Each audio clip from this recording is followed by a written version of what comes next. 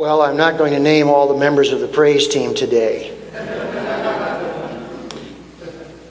other than to say thank you for your ministry to us. What a blessing it has been this morning. Well, this morning we are concluding our series in the book of James. And this is the 19th sermon in this series. And actually, it is very, very different than the 18th sermon. If you were here a few weeks ago for the 18th sermon, it was on the issues of prayer, healing, and God's almighty power. And I tell you, I love to preach on those themes. Today is a little more challenging of a message. Today the message is on backsliding. When I was a boy growing up, I used to hear older Christians talk about backsliding quite often. For them, it was a very serious matter. But it seems as though I do not hear this word amongst us like we once did.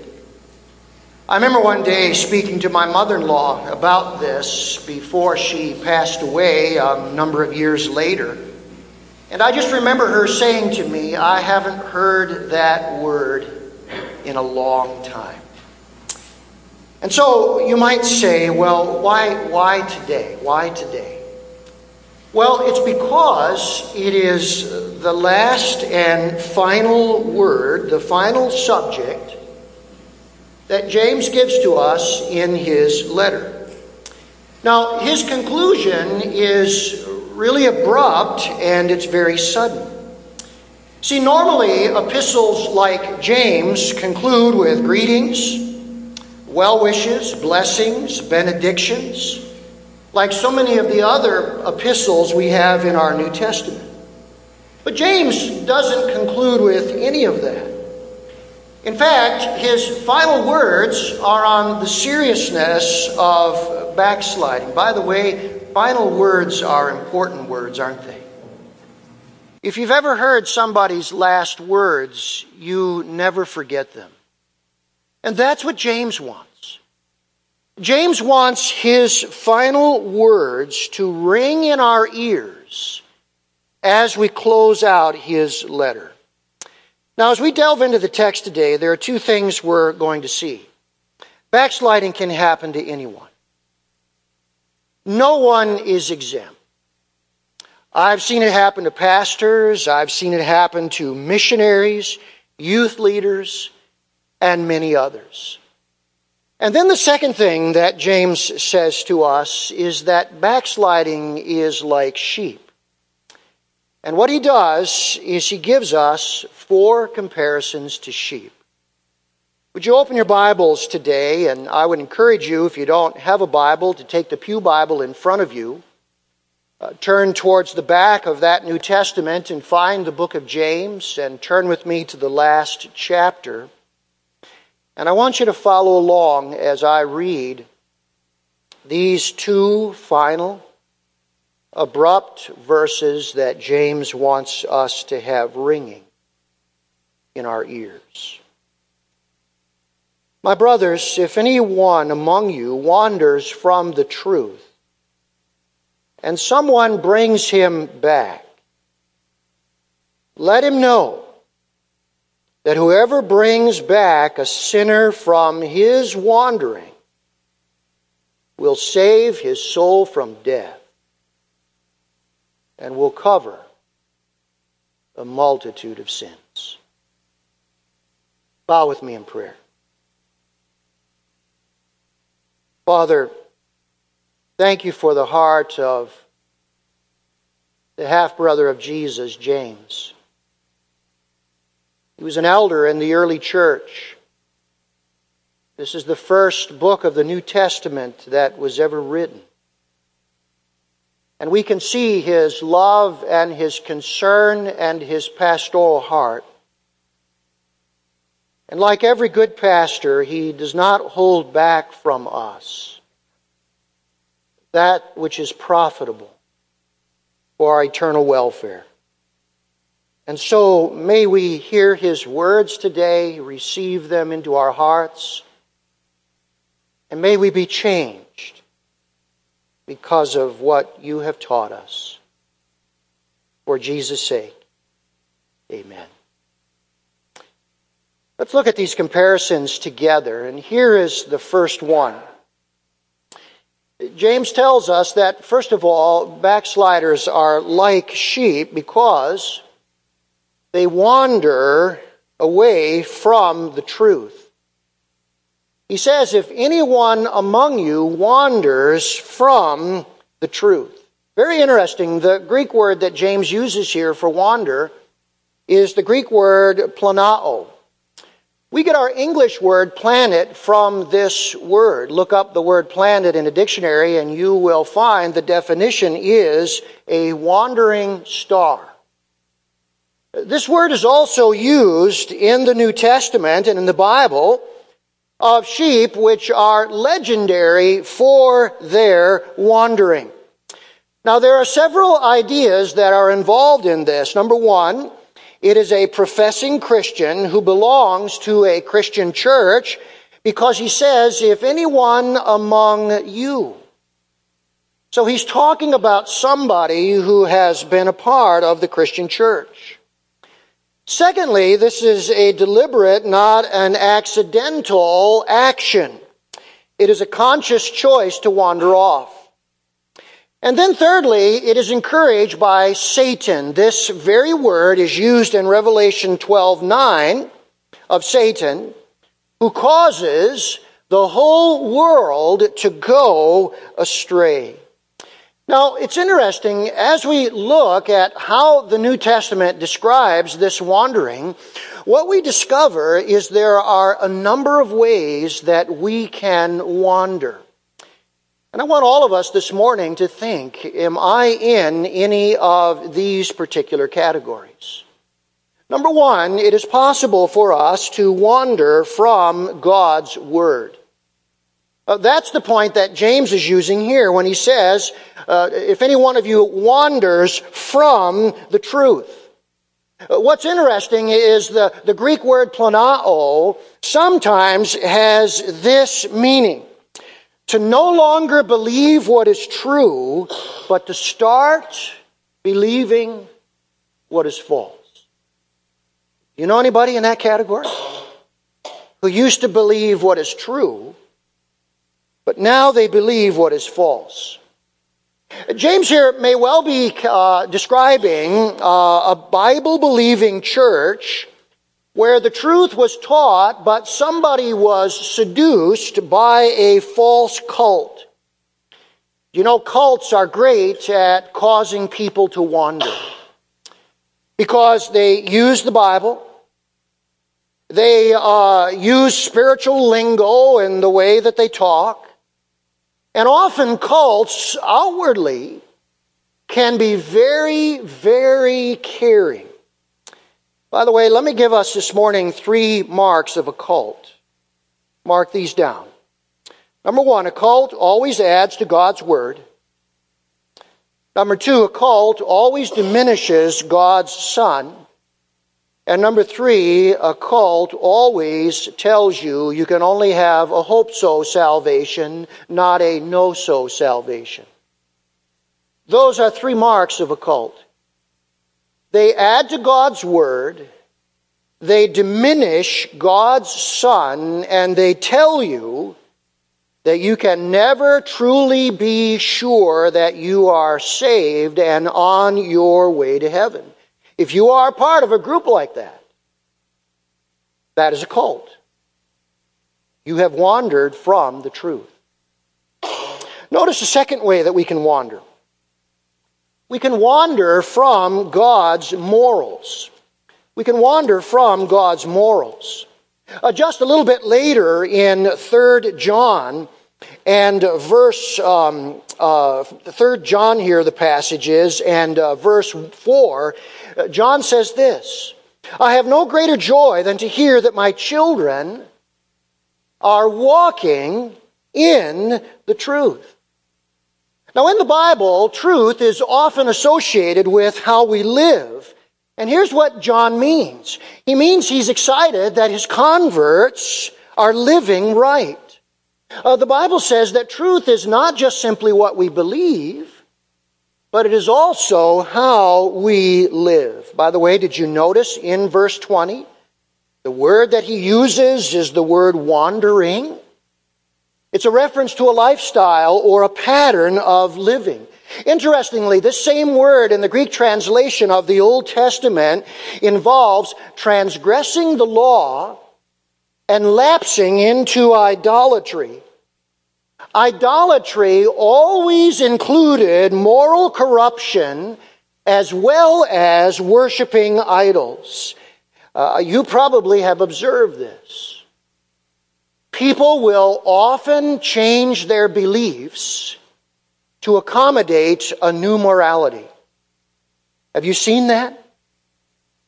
And one of the reasons that we must be very, very sensitive to changes in our moral behavior is because those changes can cause us to be people who will change our beliefs. Thirdly, the Bible says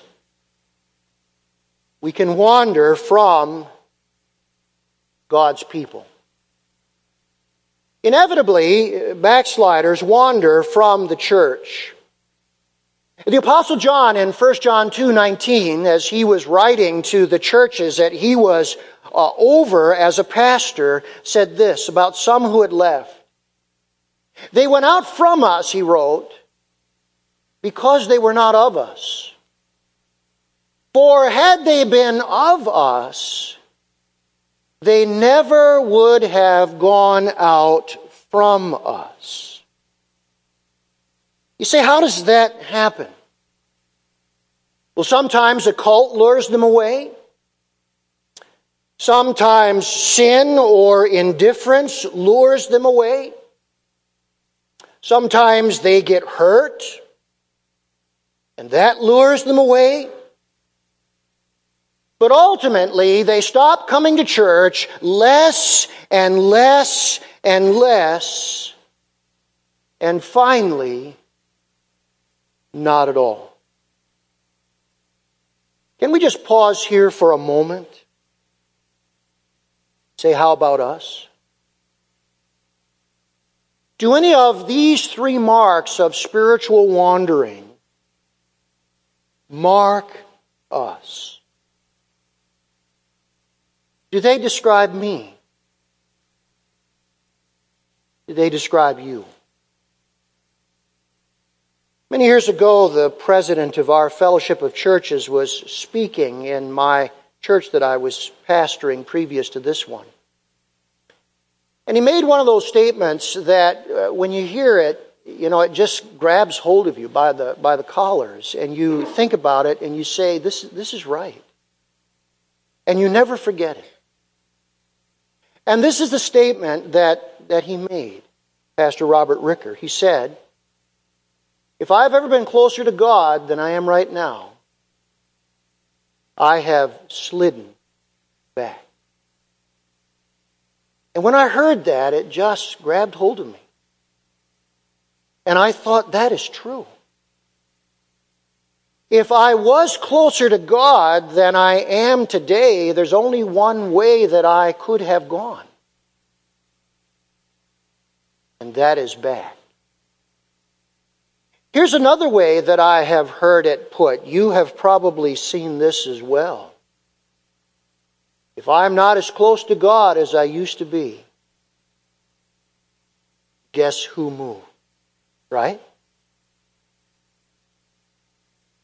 It's not God who moved. He's exactly in the same place that He always has been.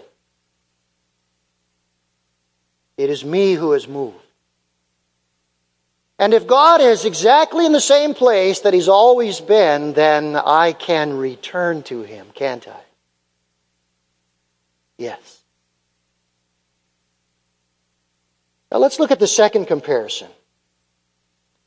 Secondly, James says about the backslider is that they need a caring shepherd. They need a caring shepherd. He says here, if someone brings him back, someone brings the person back. Did you notice this? They don't come back on their own, not normally. Someone helped to bring them back. You know this about sheep, that once they wander, they don't come home on their own. You remember the little nursery rhyme that we all learned. Remember this one?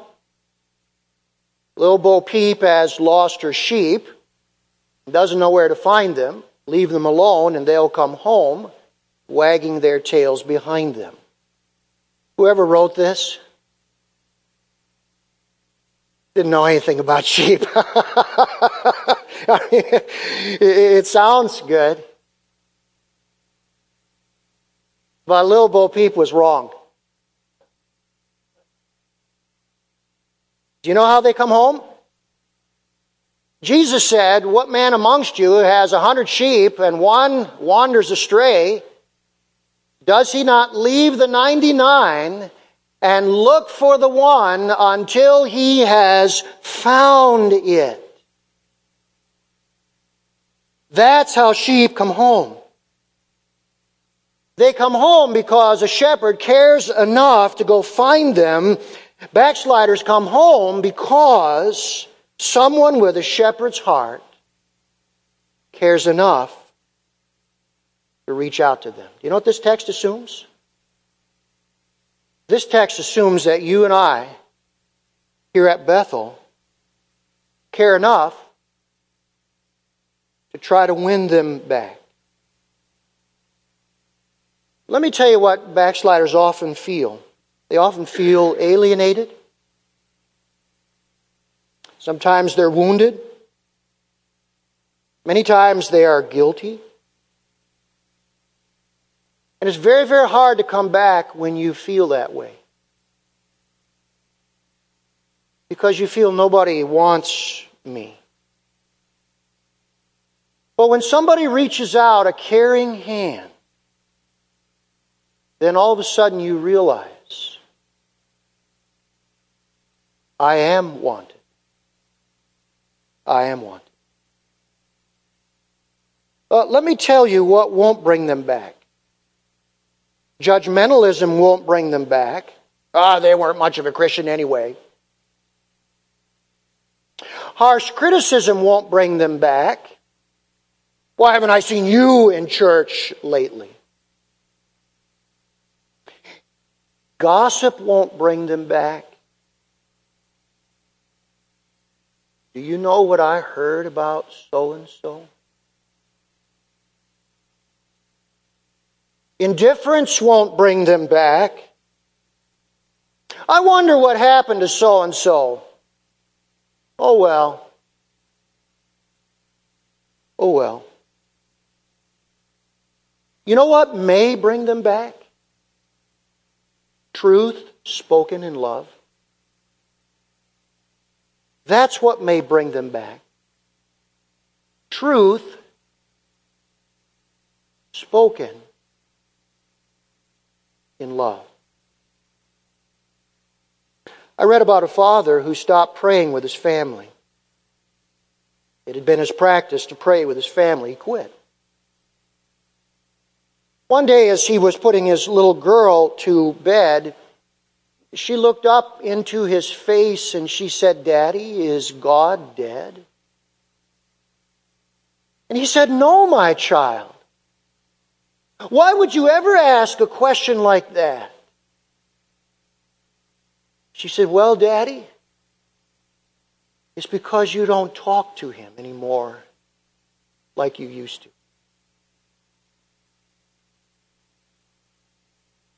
That struck the heart of that father.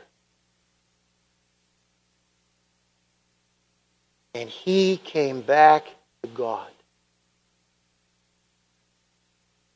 Oh, for more loving voices who would say, why don't you come to church anymore like you used to? Why don't you read the Bible anymore like you used to? Why aren't you involved in ministry anymore like you used to? You see, God can use every one of us who can speak the truth in love because we have a shepherd's heart. Look at the third comparison. Thirdly, James says they may be lost forever. They may be lost forever. Now, would you listen to me very, very carefully this morning? Because it's very important we get this. There are two kinds of backsliders. There is the heart faith backslider who really has Christ in their heart, and therefore they desire to return to God. But then there is what I call the head faith backslider, who has only intellectually received Christ with the mind, but not with the heart. I often say that many people are going to miss heaven by 18 inches, and you've heard me say this because it is 18 inches from the head to the heart. And many people have received Jesus just mentally, but they have never surrendered the heart to Jesus. So James here is not talking about somebody who was a Christian and lost their salvation, but he's talking about somebody who never truly had a heart faith in Jesus, and therefore they do not want to return. That's the person that James is the most concerned about. Notice what he says. The word wander here is associated with the apostate who rejects the will of God in the Bible. When he describes them in verse 20 as a sinner, that usually refers to hardened unbelievers who defiantly reject God's law. And when he says that they are liable to death, death here does not simply mean physical death, but eternal death. And he says if by our efforts they are saved, he is talking about eternal salvation. And so the great danger for that person, if they don't come back, they will be lost forever. Some time ago, Moody Monthly magazine had a very interesting article.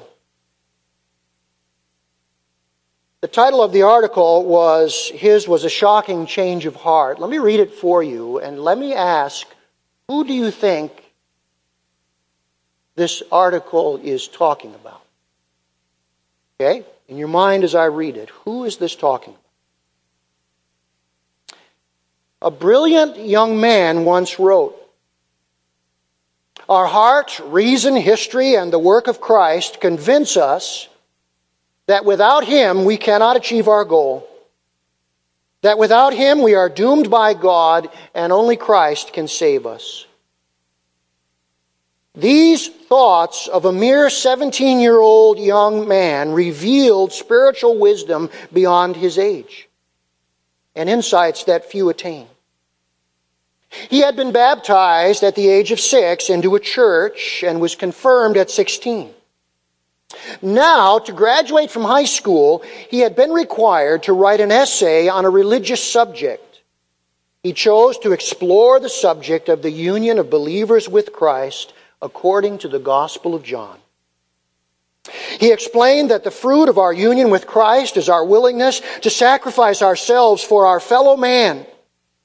And the joy which many superficial philosophies seek in vain, he said, is a joy known only to the innocent heart, united with Christ, and through Christ to God.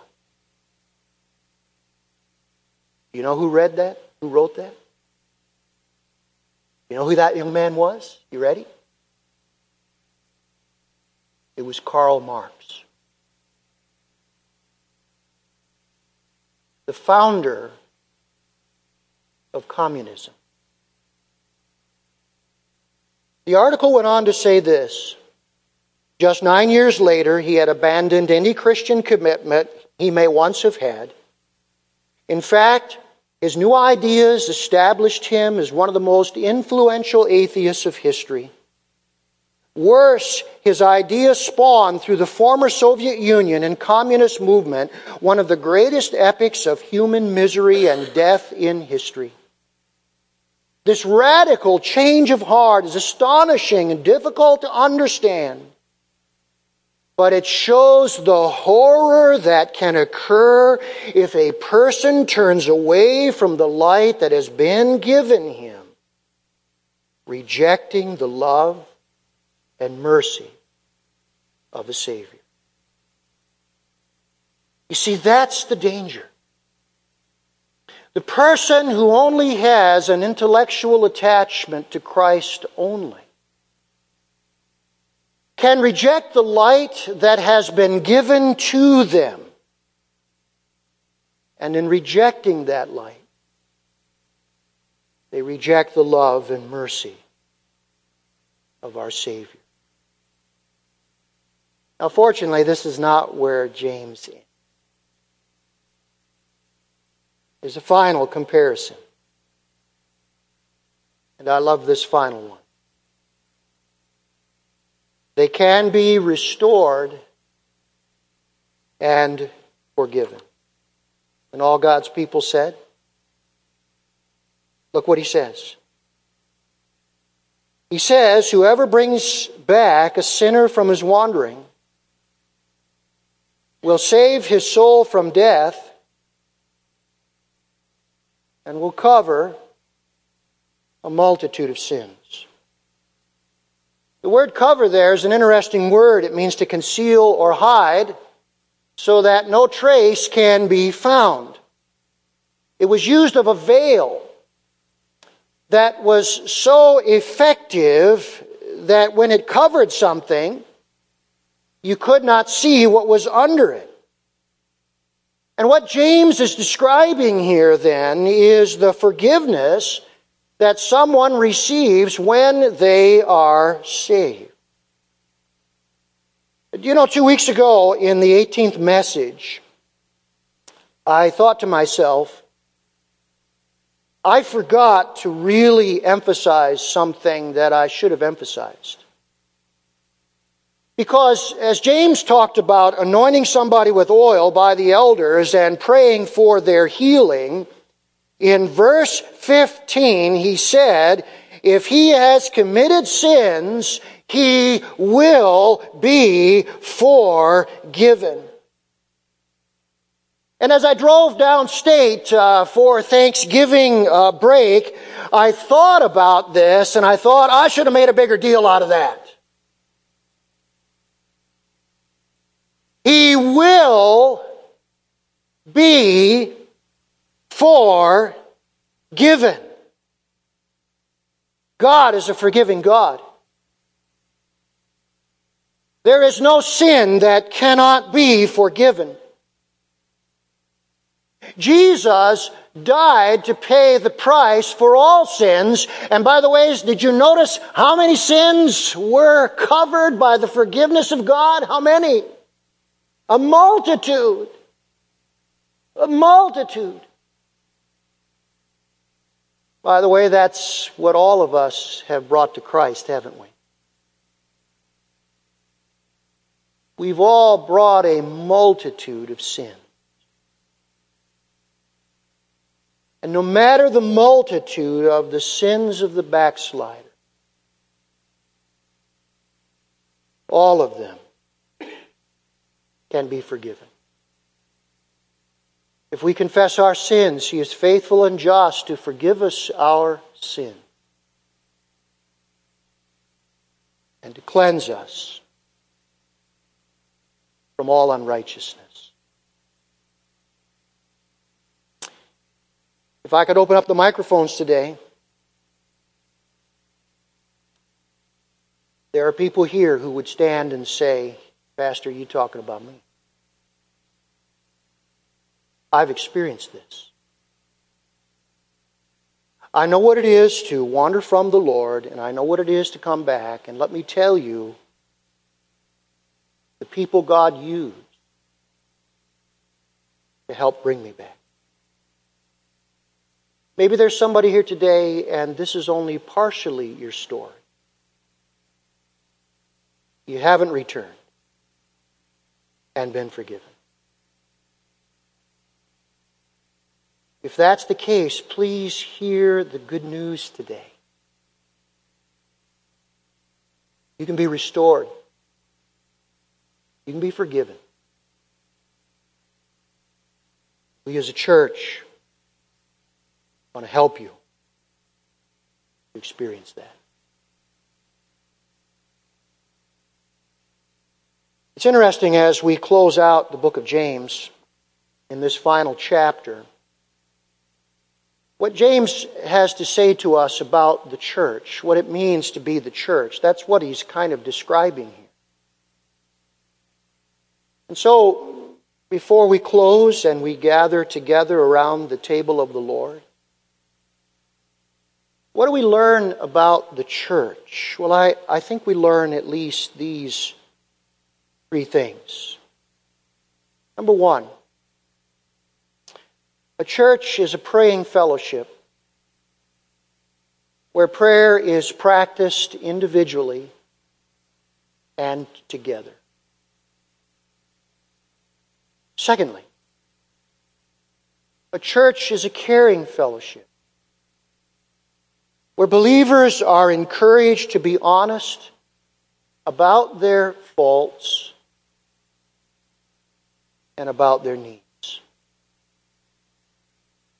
We come with too many masks, don't we? And because we wear those masks for such a long period of time, then when we blow out, everybody says, how could that have happened? What went wrong? And part of the problem is we didn't really know each other because we weren't honest about what was going on in our life. And that's not what a church should be. I don't know what mask you are wearing. I don't know what you are keeping from others that has you bound in sin and chains. But a church should be a place where we are honest about the faults we have and the needs we have. Finally, number three, the church is a correcting fellowship that seeks to restore those who fall away from the Lord. And in this day and age in America, this aspect of the church is found less and less and less. Remember the old statement? Don't just come to church. Be the church. Let us not just come to church. Let us be church. Let's bow together in prayer.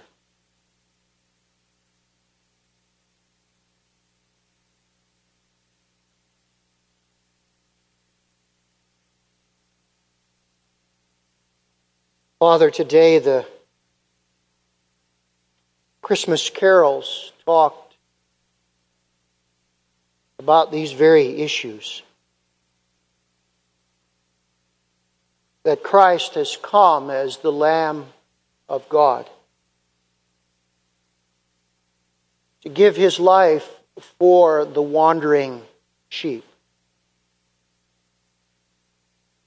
to pay the penalty of our sins that have separated us from the living God, that we might be saved from death, the multitude of our many sins to be covered over and removed, so that in your sight they are no longer seen by the blood of Christ.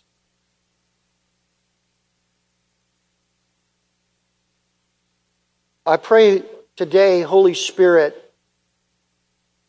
that you would take these words that your apostle and servant who wrote them from you wants to ring in our ears, and that you would drive them home to our hearts. If we have recently returned from backsliding and we know that we have been restored, may we rejoice in our forgiveness. Lord, if we know somebody who's in this condition, whether it's a friend or a relative or a former church member, may we begin to ask you how we might be used to be that caring shepherd that they need. And we thank you, Lord, that there is always this wonderful hope, always this great invitation, and always this opportunity. Come to a merciful and loving Savior. Draw hearts to yourself, Lord, today, as only you can. For Jesus' sake we pray.